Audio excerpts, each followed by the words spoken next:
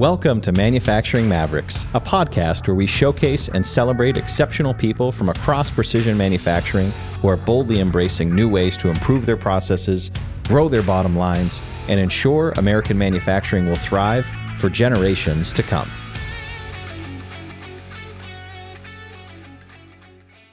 Welcome to this episode of Manufacturing Mavericks. I'm your host, Greg McHale. As the founder of Datanomics, I've had the privilege of visiting hundreds of shops all across the country, and in those visits, I've met some of the most incredible and innovative people in this industry. Our goal with the Manufacturing Mavericks podcast is to highlight those leaders, those mavericks of manufacturing who are innovating not just with technology, but with culture, people, and process too, so we can all learn not just what they do, but why they do it. We'll dig into what got them into manufacturing, what fires them up to go to work every single day and pour their blood, sweat, and tears into keeping the manufacturing dream alive in our country. With that, I am honored to introduce today's manufacturing maverick, a great customer of ours at Datanomics. I'm pleased to be able to say a very close friend of mine too through that relationship. Please welcome to the show, Jack Russell with Roll Our Products. Jack, how are you doing today? I'm good, Greg. Thanks for having me. Absolutely. Always a pleasure to spend time with you, Jack. Jack has been a great customer of ours here at Datanomics for, I think, coming up on 2.5, 3 years. So obviously we appreciate that relationship and the friendship we've developed through that time as well. Yeah, we've enjoyed it. It's been fun to watch the improvements and as the product continues to grow and advance. Because of great ideas from people like you. That's what we live for. So, all right, let's break the ice here, Jack. So tell us about, where did you grow up and what was life like as a kid for you? What are some of your formative experiences? Well, I grew up and still live in now Muskegon, Michigan. It's a medium-sized town on the shores of Lake Michigan, so we always had time to go to the beach. There's all kinds of wooded trails, etc. around. So, as a kid, my dad was a painting contractor, so he was always fixing something in the garage. So I kind of got interested in the mechanical side of things, probably 10 years old. Wow. So 8 years old is where you first got a mechanical inclination, and that's from helping dad in the garage on Saturday fix stuff, or where did that come from? Yeah, helping him fix things, and we lived in an older house. My dad was a painting contractor, so my mother always said, if you're looking for our house, my husband's a painter, so we're the only house on the block that needs paint, because you never got time to paint your own house. But my dad was always improving and remodeling something, and I was always at his side, whether it's rewiring some outlets or putting a shower in the basement. I was always right next to him.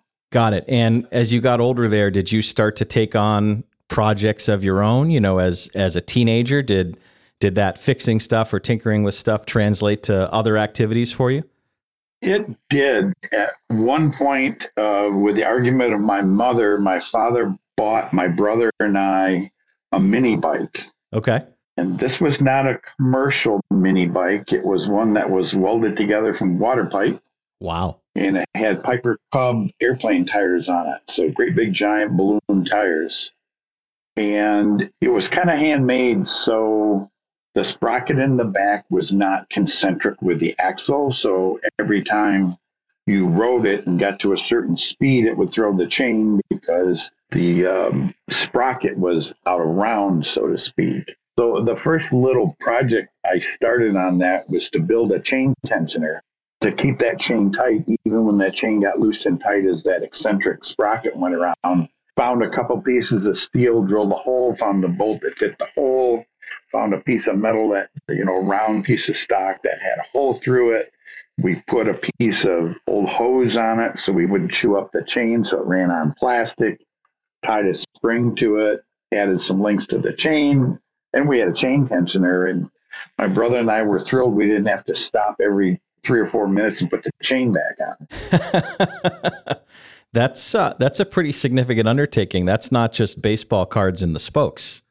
No, we did that too. But yeah, it was really out of necessity and convenience, and you just build on, we didn't have drill indexes or sets of drills. We dug through my dad's garage and, found what we could and found a drill that was close. We couldn't measure it. We kind of eyeballed it and said, yeah, this will work, that'll work, fit it together, and away you go. So that was a really fun project. My brother and I still talk about that. So, do you still have the bike? No, we sold it. I'm sure by the time I started driving the car, mini bikes weren't as important. My brother did get busted driving it across a busy road, checking to see if our newspaper's around the corner yet. So it got impounded once. So really, and what did it weigh? Oh, it was fairly heavy. Water pipe. I would guess with the motor and everything, that thing went close to 200 pounds. Wow. Because the axles for that mini bike were probably 1.25 inch diameter, like giant bolts with big nuts on the end. Did your dad paint it for you? Yep, he did. He had a warehouse. How did I know that? Yeah, he did. Lucky guess. He had a sprayer, right? We had spray guns and stuff. And I remember he painted it like a metallic brown. And I think that was the color he painted one of the old cop cars that he bought that he was going to fix up and sell for money, which, didn't always happen the way he expected. So that was leftover paint from that project. So sure. So you go from mini bike refurbisher to what was your first job in manufacturing? First job in manufacturing was running a turret lathe at a company called Gardner Denver. I think they're still around. Yeah, sure. How old were you at that time? Oh, I was probably 21. Okay. High school, college? Did you do trade school, anything like that? Well, it had a unique, opportunity when I was growing up. Vocational arts were still a thing back then. And the junior high that I went to had a full aluminum foundry, green sand aluminum foundry, where we melted aluminum, poured it into green sand molds. There was a machine shop, a wood shop, a printing shop, and drafting. So, and our junior high was 7th, 8th, and 9th. Okay. So by the time I left 9th grade, I'd had time in a machine shop, in a wood shop, in a print shop, hand setting type. That's how old I am. So it was, the California type case and, all of that. But, that's really, kind of that foundational basis. And then when I went to high school, everybody, wanted you to go to college prep and all that. So I had all that curriculum. And I remember taking a calculus class or whatever it was. And I didn't like algorithms and all of those calculating and logs and converting values back and forth. So I dropped out halfway through that class and took a welding class instead. Right. So, I've been welding since I was in high school. So those are all kind of valuable skills to have even today if you apply yourself. I bet you still find things to go weld when you need to, right? I do.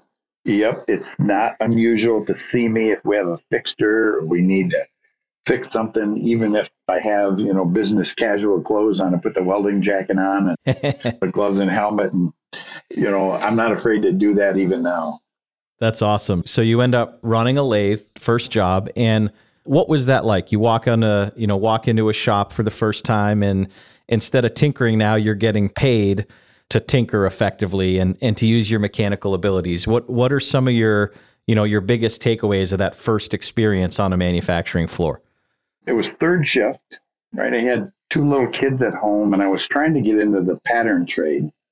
So one of the things I needed to move up the list in the pattern trade so they select you when apprenticeships open up was a related job. I'd done all my college pattern classes. I already knew what the classes were going to be that I was going to have to take. I had virtually all of them done, but I couldn't get any higher on the list unless I had a related job. So I applied, went in on third shift, and you got to remember, I ran a manual lathe, in junior high, and this is a turret lathe. So this thing is like walking up to a 5-axis Mazak for me compared to just a single spindle lathe and, the indexing and all of that. And I took to it very quickly just because of that mechanical, you get a sense for, well, I got to move that, so that changes this and that changes that mechanical mindset. And on third shift, they typically had a setup guy, and he would come around, set it up, and then a guy like me would just, crank that turret back and forth and make parts, cut them off, put them in a box. Well, on third, there was no setup guy. I was it, and I'd never set up a turret lathe before ever, right? So you get a box of tools and you get a print, and they go, there you go. So there was a lot of figuring it out and, asking for help from some of the other people around me. And then you had to check your own work because there was no, they had a quality guy that would come around, but he would only come around when you said he had 3 good parts. So you'd have to not only make the part, but figure out how to measure it. And I hadn't been trained in that, but mechanically if you can read a print, you can figure it out. So that's kind of, really my start into making, measuring parts on a fancy machine at that point. Sure. So you're there, you don't have a setup guy to help you. You're looking around the shop. I got to figure this out, or, I'm not going to be able to make parts. And so you start looking around and asking for help. Was it, hey kid, beat it, figure it out on your own? Or did you have the good fortune of mentors and more seasoned folks that wanted to help you get up that curve? There was some of both. There were some guys that were just super helpful, and then other guys that they just did their own thing, and they graduated to automatic Warner Swayze machines, multi-spindle, so they just stand there and watch parts come off. And then when they see you working, it was a union shop. What I did get from some of them, not all, was you got to slow down a little bit. You can't work that hard. You have to slow down, and and that wasn't how I was built. My parents were hardworking, and I only knew one way to work, and that was work hard and pay attention. So I listened more, let's put it this way, to the people that were encouraging. Sure. And I ignored the people who weren't, right? Valuable skill at that age, right? Yep. There's always noise out there. I remember, I'd worked so hard. I still remember the supervisor I had. His name was Truman Jackson. And we would get a setup sheet and then how long it should take you to run a part and all that. So I'm working third shift. I've got little kids at home. I don't sleep much. So I try to keep busy and stay awake. And to me, it was a game to see how many parts I could make. So after a month of working my tail off, trying to make sure I made everything just as fast as I could, I went in to my supervisor and I said, hey, I want to know how my efficiency's been. Even back then I was asking about it. I said, what's my efficiency? Yeah. Because I know nobody could make those parts faster than I did. And he pulled out, it was tractor feed, green and white tractor feed paper with dot matrix, back in that day. Sure. And he says, well, you were like 50% on this one, you got the 60, you got the 70%. He said, so, not bad. And then he goes, oh, wait a minute. That's the rate for the automatic machine. So the Warner Swayze chuckers, that was the time that was on the sheet he was reading off. So I was hitting cycle times 50-60% of what an automatic machine running 5 spindles was, because I only had 1 spindle. So wow. It was a little disappointing, but at least he was good to share. Oh, that rate is way different than you should be able to achieve. But that's kind of my start, I guess. And I hadn't thought about it until just now, that thirst for how did I do? What's my efficiency? Did I get it done in time? Sometimes there's just a clock in people that they can kind of hear that gong all the time. And if there's a pause, it's like, hey, we've got to get going. I hear a beat, you got to keep moving. Fire in the belly, right? That's why it's there. So you go from there. I'm guessing, you started either moving up the ladder or maybe took, higher level of responsibility at another company. Where'd your journey go from there?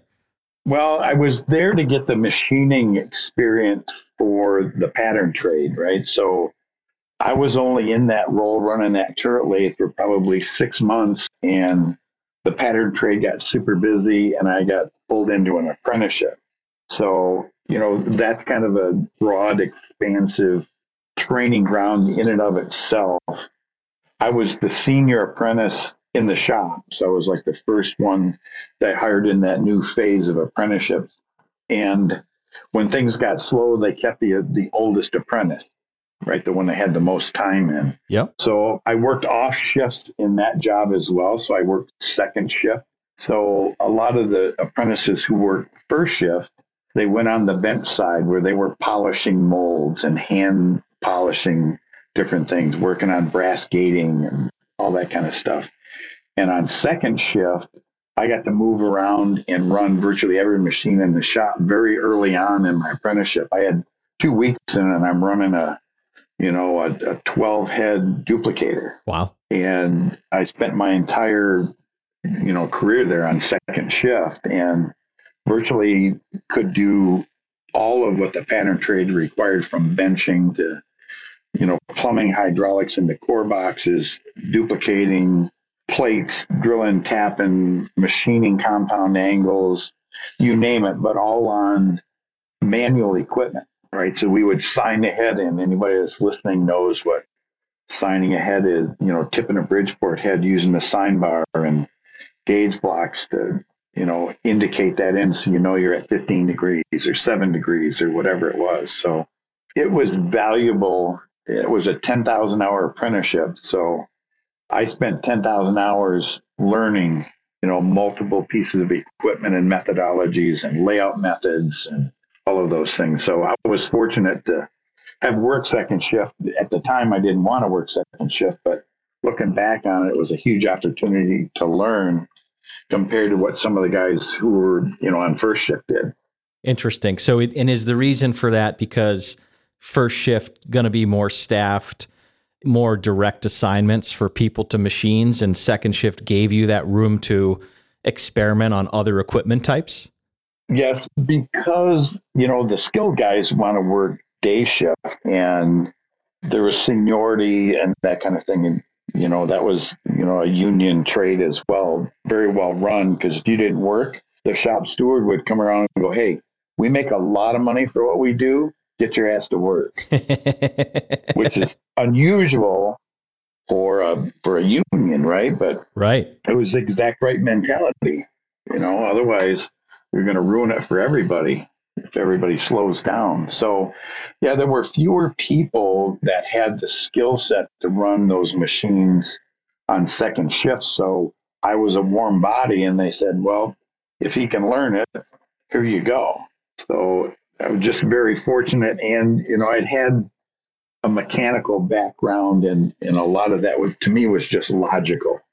Sure. So, I mean, what an unspoken advantage of second or third shift opportunities is it's really just a bigger version of Dad's garage, right? There's all these tools, all these machines, yep. And there's opportunities to figure out what they do, how they work. How do I become an expert at that?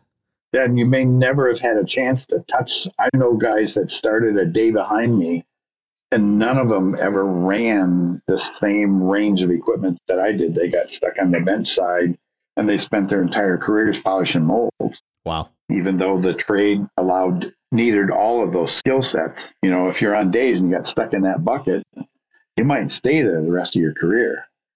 Yeah, no doubt about it. So, you're working the shift you don't necessarily want to, but you see the glass half full and you see it as an opportunity to invest further in yourself. And I mean, 10,000 hours of apprenticeship, that almost sounds like an oxymoron. I think you're an expert after 10,000 hours, right? Yeah, well, you get your journeyman's card after 10,000 hours. So, yep. Yep. So I'm guessing there's somewhere in this journey, there must be a leap into management if you're building up all this expertise. I got to shorten this part up because, I've got a long and storied career, I guess, as they say it. None of it spent behind bars, at least as of yet. But yeah, that's why you got through the pre-check to become a guest on the show. Yeah, there you go. That felon report came back clean. That's why you're here. Oh, good. All right. Before I got into the pattern trade, after I graduated from high school, this is kind of another parallel career path, but I'd worked for a professional photography studio. And I did that on co-op in high school. And gradually, after I graduated from high school, I started doing that full time. When I was 19, I was one of the top 10 portrait photographers in the state of Michigan. So going down a totally different path than mechanical and machining at that point. So eventually, in the pattern trade, as that trade slowed down, as it did, automotive would come and go, and we'd be building engines and core boxes, and then for 3 years they don't build a new engine. That slows down a little bit. So in that slow time when I got laid off, I started a studio in the basement of my house, right, and grew that into an outside building, and eventually quit the pattern trade, which nobody did in that day. It was too well paying, and so that kind of started me on a different path. And eventually I sold that, moved to California, worked in marketing and some manufacturing of portable trade show displays, of all things. And eventually that company was sold. And here I sit in California with no job. And I go, okay, now what do I do? And I went, well, I know how to machine things. So I had a friend of mine that knew somebody at a tier one automotive supplier that were just getting into automotive. And I always tell people this story. When I left California, I'll tell you how much I had, because I could drive through the mountains with a single axle U-Haul trailer that had everything I own with a 4-cylinder car. So that gives you some perspective on where you were. And the trunk wasn't sagging, right? No. So I started a career as basically as a sales secretary for a sales guy in a fledgling tier one automotive company. And, I knew numbers, and I could understand the mechanical processes. It was a roll form company, welding, spot welding, stamping, all that. So that was somewhat familiar to me. So I worked as that secretary for a while, and they said, you've got some aptitude for this. Why don't you try this? Why don't you try this? So 21 years later, I was vice president of international business for a major tier one automotive supplier. But when I started working there, the company was 30 million. When I left, it was $1 billion. That's some growth. And I was in charge of the international side when we first started doing business with Honda and Toyota.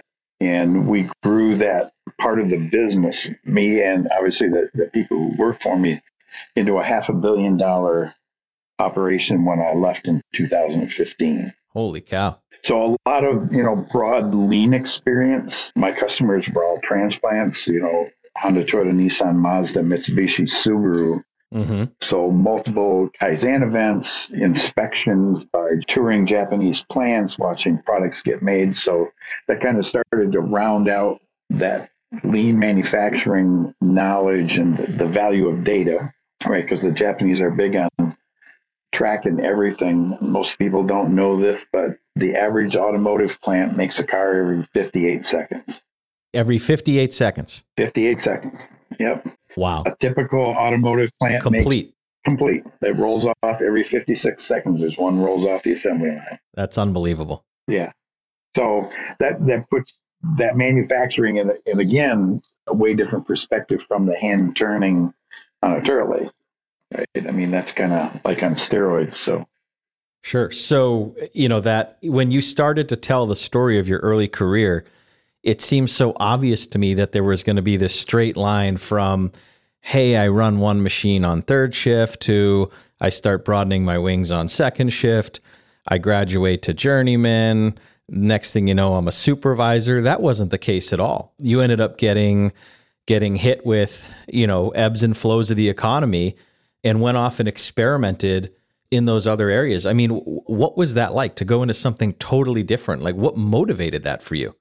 Well, need, that's the biggest driver for most of us. We have to eat and keep a roof over our head. So, when I accepted that job, I'd owned a business and sold a business and worked as I was marketing manager for a fairly good sized company in California. And, some humility to go back and say, okay, I'm going to be a sales secretary for a guy, and he'd drop off quotes to me on Friday night at 4:30 and go, hey, these got to be done before you go home. And he'd go home. And leave you there with the pile. Yep. And no spreadsheets. We were doing them by hand. And then you had to bring them to somebody else to enter the data in a spreadsheet and prepare the quote and get it ready to fax. Right. So I'm that old. So. But I'm guessing from that experience, right? So you've got the mechanical inclination, you know that. You've got the hands-on experience on the floor. You're confident you know how to engineer things, make things, measure things, improve things. You talked about that fire in the belly for efficiency. How'd I do? How fast am I?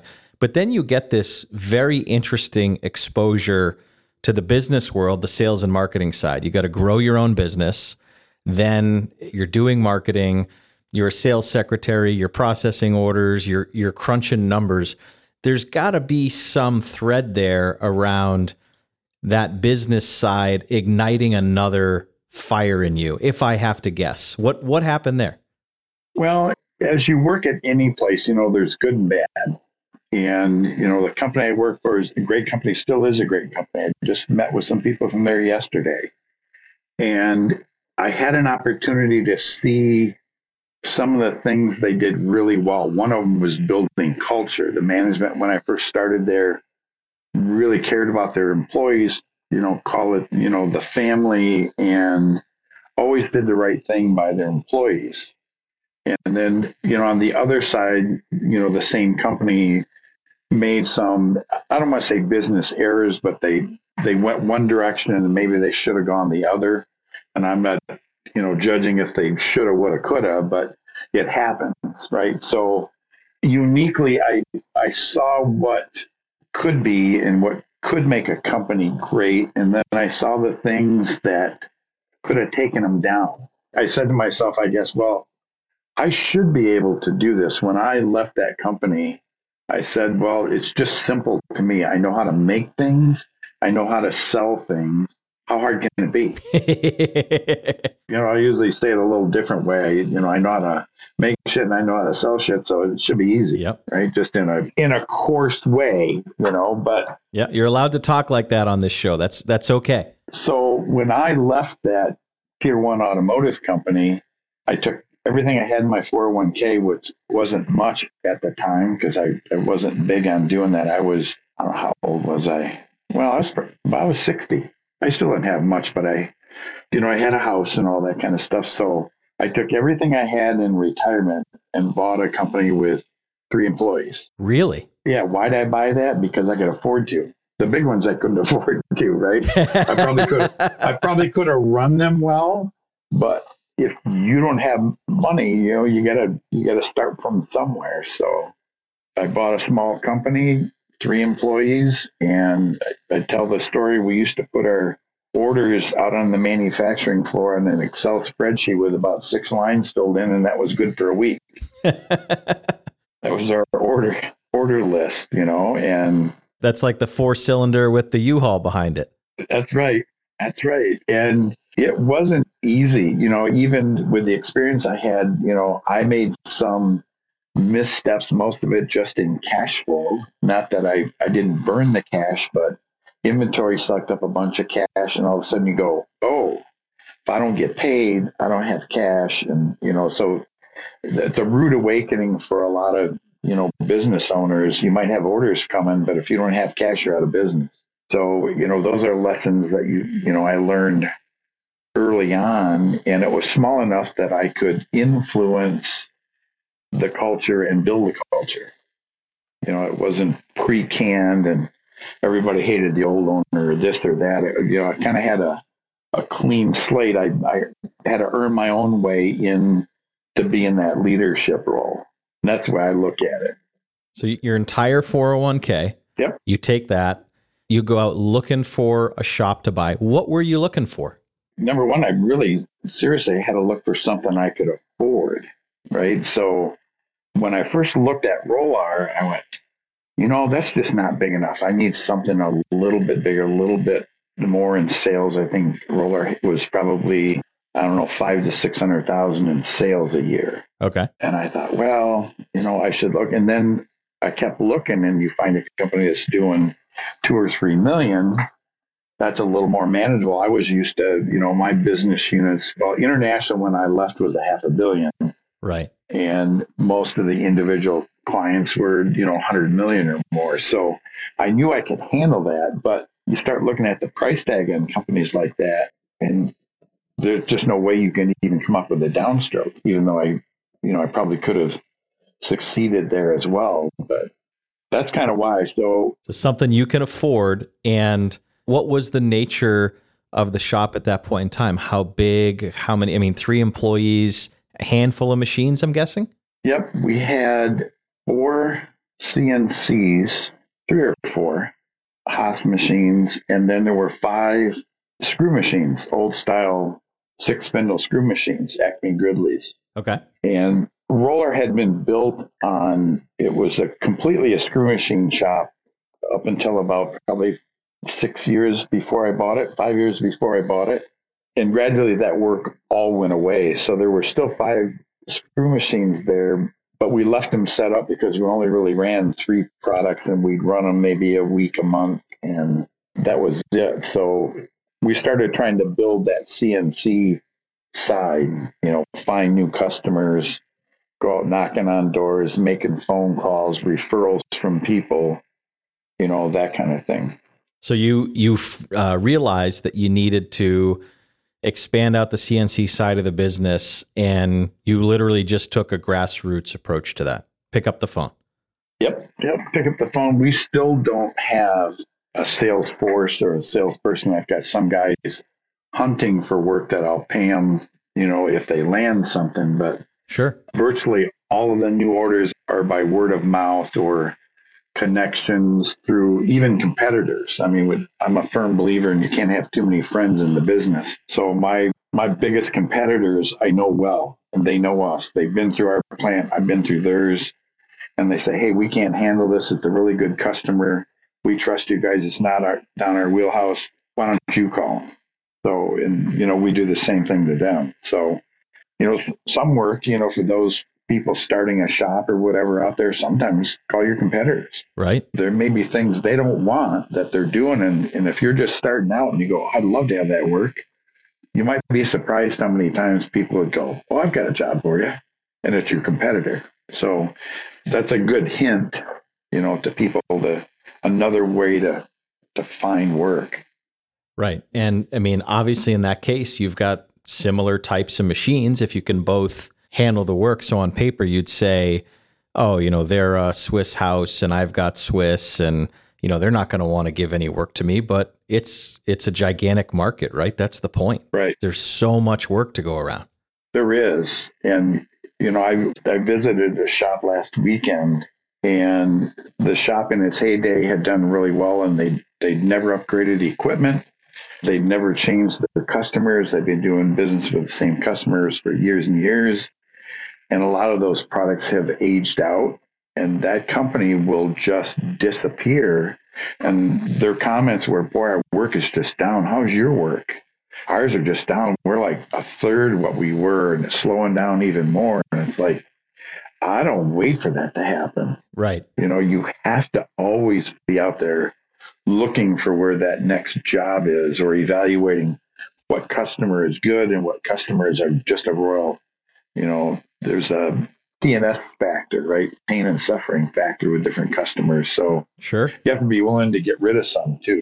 And, or at least have a hard conversation to say, I can't keep doing it this way. In the day when I didn't have any work, it was valuable, but now it's keeping me from doing other more valuable things. So that's a decision everybody's got to make on their own too.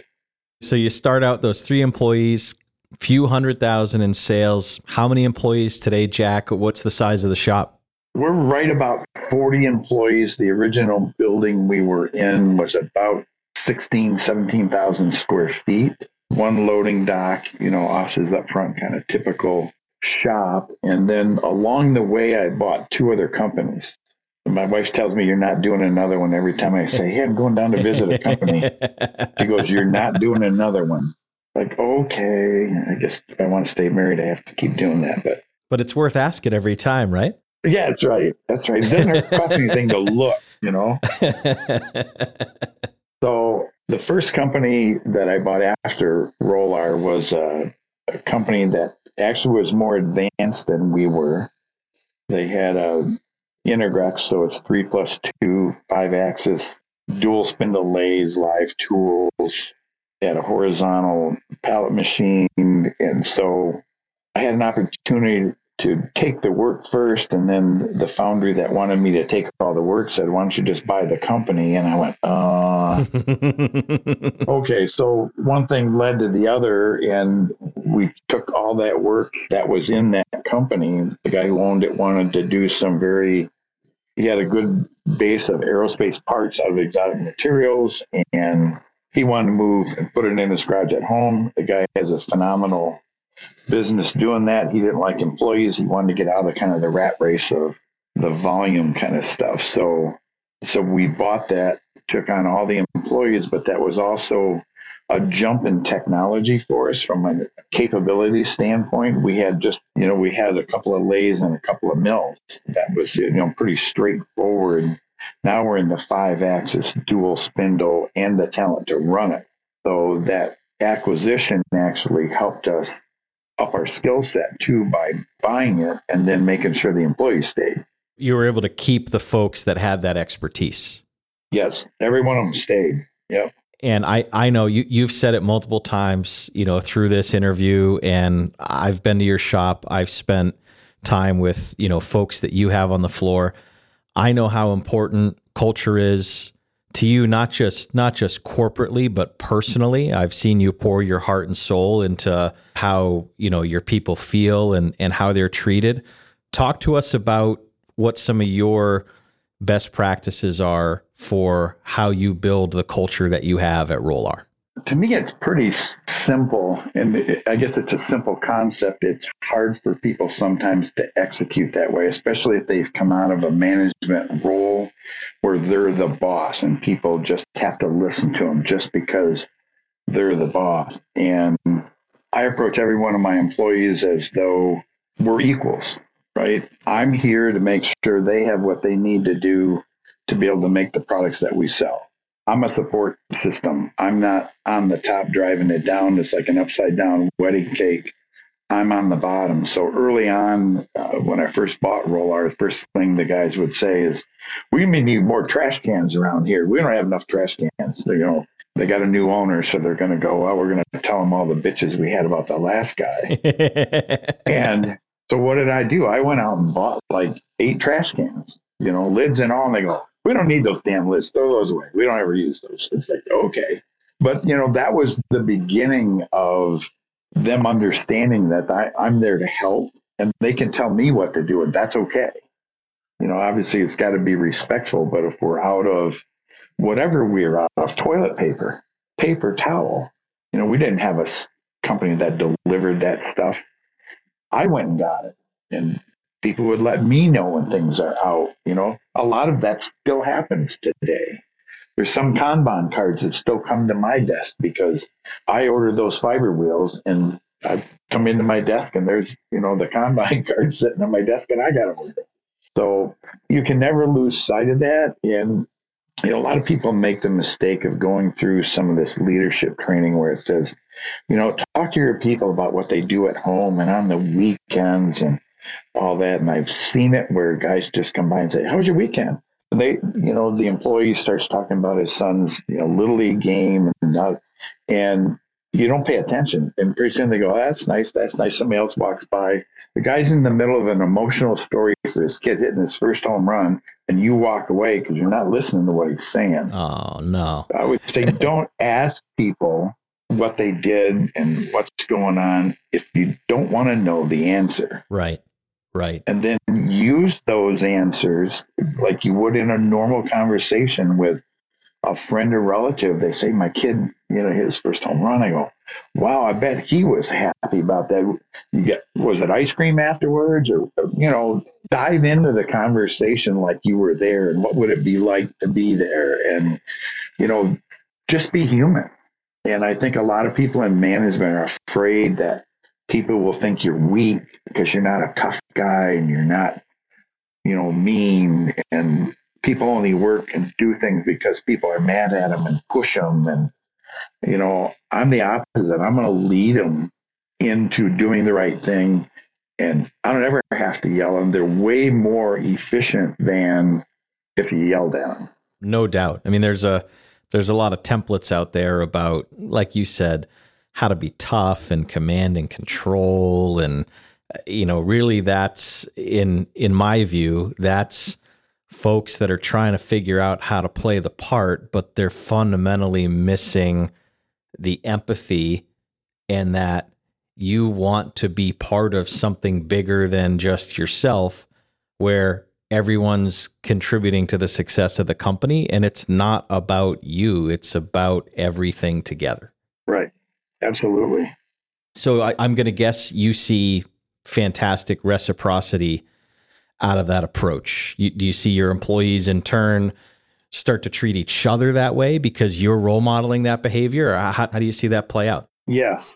Most of the guys here in different groups, even though they came from different shops, and we can talk a little bit about how I attract labor too when we get to that. But, they find out that they like to play disc golf. One guy's never done it. So we've got guys that I've never played disc golf, but the guys go out after work and play disc golf because it takes less time than real golf. And, you don't have to dress up and you don't have a lot of equipment and all that. So there's a lot of camaraderie and friendship with not just the original employees, but new people have come in, are kind of in that fold. And, Dylan's got some land on a creek. And earlier this summer, there were 3 or 4 guys brought their families up, parked their campers in his yard and hung out at, my plant manager's house, just because they're friends. Wow. You can be a boss and, be kind and be friends as well. There always has to be some, respect for, a plant manager is going to have to maybe have a hard conversation about performance or whatever. But if you do it in a kind way, nobody gets mad. They just go, yeah, I get it. Most people, if they screwed up, and if you have a conversation with them, if you approach it kindly, they're going to go, wow, I know it was me. I'm sorry. You don't have to go, damn it, it was you. Right. You screwed this up. They already know. And, it's the right attitude. And I never get mad when anybody screws up a part. Nobody's seen me throw a part or get mad. It's like, okay, how can we never do that again? I'm not, things happen. How can we put a system in to make sure that doesn't happen again? That's more of that Jack Russell empathy that we hear so much about when we walk around Roll-R. So I know a big topic for you is technology and investments in your people, not just investments in how they're treated and how you run the company and the culture, but also tools to do the job. So how do you see technology as a part of your culture? It really goes hand in hand with my approach of, I firmly believe that everybody who walks in my door to come to work wants to do the best they can when they get there. And typically in machine shops, if you start to put a pacing board out or any other thing that tracks efficiency or part count, or you start doing piecework, I won't do piecework because that's a slippery slope to get down, and it ends your process improvement. If you're running piecework, you're not running a part as fast as it's possible to run it because it can go faster. I don't care what it is. And, people will get their piecework done and be done with it. But as you know, Greg, when we put datanomics in, and this kind of comes back from my time in the automotive world where I was responsible for manufacturing lines in plants that supplied a Toyota plant or a Honda plant that made a car every 56 seconds, right?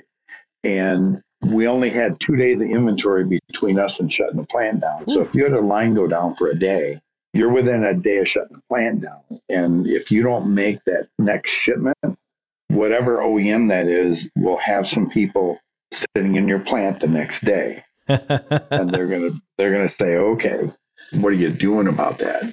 So the efficiency that we need to have was not visible. Let's put it that way. We all kind of think we know what we're doing, and you kind of keep your eye on where you at today. How many parts have you run? If they run 200 a day and it's noon and they're at 80, well, it's not too bad, but there was no way to effectively gauge where you are. And I came out of obviously that world where in automotive where you had to make the right amount of parts every day or it was going to be a bad third day by the time everybody showed up. So I had come up with this set of charts that, Greg, I've shared this with you. The first time I ever saw Datanomics, it was what the coffee cup report is today, where I just, when I come in the morning, I want to look to see what went wrong, not what went right. Mm-hmm. That's the first thing I want to see is what's not running. If it's running, I don't need to go out there and chit chat with them, although I might if everything's running, right? But I needed to go to see where the least efficient, the least amount of parts you produce, where was it red? And, that's exactly what Datanomics does. You could very quickly know exactly where your manufacturing floor is. So the first, people have to understand the psychology of their employees as well. If you've been an owner who kind of pushes people to make production, you got to listen to this next piece, because if you put a system in like Datanomics, where it's going to track every minute of every day, every hour, every second, and your employees see that you're putting that in, unless you address that up front, you're going to have a problem. And I would suggest if you're not going to address it with your employees, you might want to wait until your culture is ready for it. So when we put Datanomics in, we hung the TVs up and the guys were there installing all the boxes on every machine. And I brought everybody together, bought them pizza and say, why are we doing this? I try to use the Simon Sinek thing. I always start with why. Why are we doing this? And what I said, my exact words were, if you think we're doing this to catch you pushing that green button as fast as we want you to push it, you've got another thing coming, because I would have fired your ass a long time ago. And I say it just like that. It's a shop. You can say ass once in a while. Oh yeah. And then I say the next sentence, the next words I say, because the room kind of goes quiet. And then I say, I trust everybody standing here. That's not the problem. I trust all of you. And that's a big deal. Even some of you might trust a little more than others sometimes, right? You trust them or they wouldn't be working for you. Otherwise, you would have got rid of them a long time ago. Sure. So I'm a firm believer in that human beings, once they see their own performance in their own time, they'll fix their own things without you having to say a word. And just by putting the data up, it's kind of like keeping score. I always say, I ask my people when we put the system in, how many of you go bowling and don't keep score? Raise your hand. Yeah, we just throw the balls down there. We don't know what happens. Yeah, it's just fun. We just like knocking stuff down. I don't know what frame it is. It doesn't matter. Everybody wants to know the score.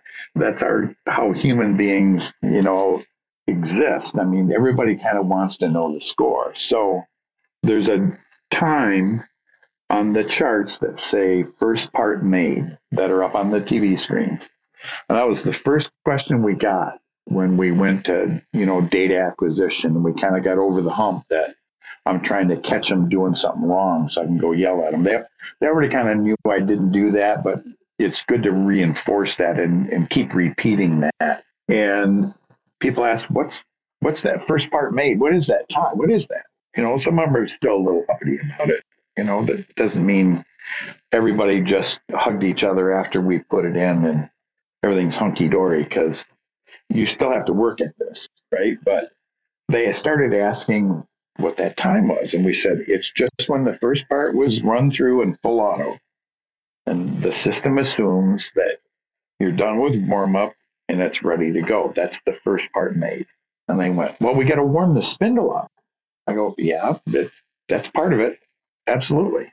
We want you to warm the spindle up. You're supposed to do exactly what we're supposed to do. Well, I got to step it through so that I know my sizes are all right because it's been cold. And it's like, you're exactly right. That's part of it. That's exactly what we want you to do. And our first part made was, I'm going to say half an hour into the shift, 45 minutes into the shift. Sure. And we never said a word to anybody. And gradually we started seeing those times change. And what we found out is the employees, not my plant manager, not me, I didn't go pull the manuals. My employees pulled the manuals because they're all sitting out there on each machine. And they realized that they were warming it up way longer than the manufacturer recommended. And the last time, I think, Greg, you calculated this for me, our first part made was reduced by 38.28%, if memory serves me correct. Yep. That's worth a little bit of money, huh? Yeah. And nobody said a word. Nobody yelled. And it's just posted, and it's now just a way of life. So that's the continuation of the culture. If you have a kind culture and a caring culture and you put data and people see what they can do, most people, like I said, will fix their own things first. So if they started that spindle running, got a cup of coffee and went and chatted about football or baseball or their girlfriend for the next half hour, those guys know they were doing that. I probably knew some of them were, but I didn't have to say anything. And when it's up there, that's when most people will just say, well, nobody knew that I did. I'll just take care of that now. And once a week goes by and there isn't any like, well, what the hell were you doing before? It just improved. And we said, boy, this is just great. Then they go, okay, because what will happen in that shift is when things start going wrong and they fixed all their stuff, now they're coming after you when their machine's down. And to me, that's the holy grail of when your manufacturing people come to you and start talking to you about efficiency, and they started the conversation, not you. Yeah, you won. That's a turning point in culture. Yeah, if you're there, you've won. Yeah. And then it's a collaboration from there. It's like, well, what do you think? Well, I've got some notes written down. I've been watching this, and I think we can change this, and I think we can change that. And problem solving is a whole lot easier. And then you can go back and review the data over time. Does it happen in the morning? Does it happen in the afternoon? Does it happen if there's one operator on it? Maybe we haven't trained them right. Maybe they set a part down 2 feet away from where they should be setting the part down. A lot of times it's just simple things like wasted movement that slows the cycle time down. It's got nothing to do with the machine. And that's just, I think you used the word earlier, visibility. Right. Yeah. You couldn't see it, and now you can see it. And because of how you deployed the technology, and I think this is one of the most fascinating things, is you didn't get out there and, point at the TVs and say, what's going on here? You really let your team make their own observations, ask their own questions, and you stood side by side with them and said, well, let's figure out what that means. Absolutely. What do we think it means? Yep. What opportunities does that create for us? And that is such a different perspective than, that top down command and control, why are we not at 100 parts or whatever. This is like buying the trash cans, right? Yeah, This is absolutely. You're standing next to them and saying, yep. What do we need to do? Yep. And it will go way easier if you ask for help than you tell them what to do. It's like having teenagers, right? You can yell at your teenager and tell them they can't do something. But if you have a discussion with them, and, my wife's an attorney, so she would say to the teenagers, so I want to do this, I want to do that, and something she didn't want to let them do. She'd go, make your cake. Give me the facts. Why should I let you? Give me the data. And are they writing full opinion briefs now of things they want to do? No, but they kind of knew that when they went and asked mom if they were going to be able to do this or that they'd better have a good argument for why it should be okay and why it'd be safer than mom thought it was, or, whatever. So, we all as owners want our employees to help us make more money. We all say that our employees, a lot of people talk about our employees are the ones that make us the money, and without them, we can't make any money. And I'm a firm believer in this is if you expect your employees to help you make more money in your business, if they don't understand how your business makes money, why are you asking them to help you? Because the only thing they're going to think when you say, hey, we got to do more, we got to make more money, the only thing they think is that they need to just push that green button faster. And then they're going to go, I can't go any faster. It's faster as it can go. And the value is not in making cycle, it's in shortening the cycle or reducing the wasted motion. That's where the value is. Definitely. It was taking that touch time out. So we spend a lot of time trying to educate our people on how this company makes money. So we put our POs out on our manufacturing floor, and our employees know how much we charge. You literally put what you're making on every part out on the shop floor.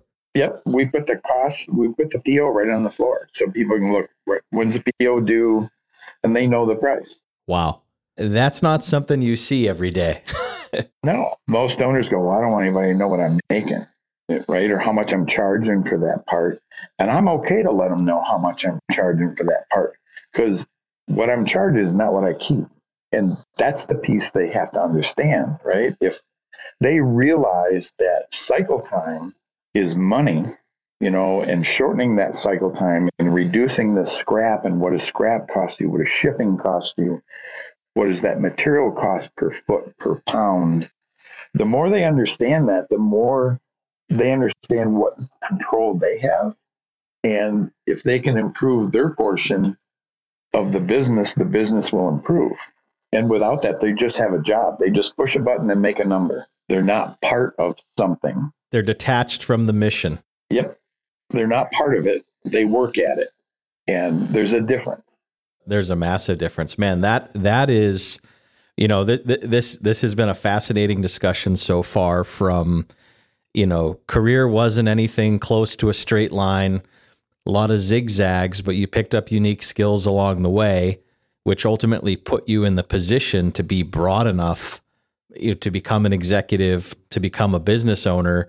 You never lost sight of your care and core values for people and empathy for your people and wanting them to feel a connection to what they're doing. Some parenting advice, I'm going to use the state your case with my kids. That's fantastic. I mean, this is a full service show now. We go from manufacturing to parenting. There you go. Yeah. And then, putting the POs on the floor, man, that's an interesting one. That might be one that I have to ask every guest, from here on out, because I could see that one being an interesting, hot button. And what are the perspectives on that? But I think you said it perfectly. If you want your people to help the company make more money, don't they need to know how the company makes money?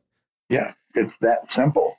Well, Jack, I really appreciate everything we've covered through this conversation so far. Like I said, I know you really well, and I think half the stories were new to me. Yeah. And we've spent a bunch of time talking. So I really appreciate you sharing everything about your journey up to this point and what lit that manufacturing fire for you, and how that ultimately, inspired you and motivated you to literally take every dollar you had and pour it into carrying out your dream of having your own company and pouring your blood, sweat, and tears into your people to build a culture that I know that you're proud of. I know that your people are proud of. It is so obvious when you walk the shop floor that what you guys are doing at Rolar is incredibly special, and that you are set up to continue to grow and continue to make a significant difference in the manufacturing world going forward. I have no doubt about that. So the closing question on our show is, if you went back in time to that kid in the garage with dad, tinkering with the motorbike, knowing what you've learned about having a career in manufacturing and the success that you've had and where you are today, what would you tell that kid? I would tell that kid to continue to be curious.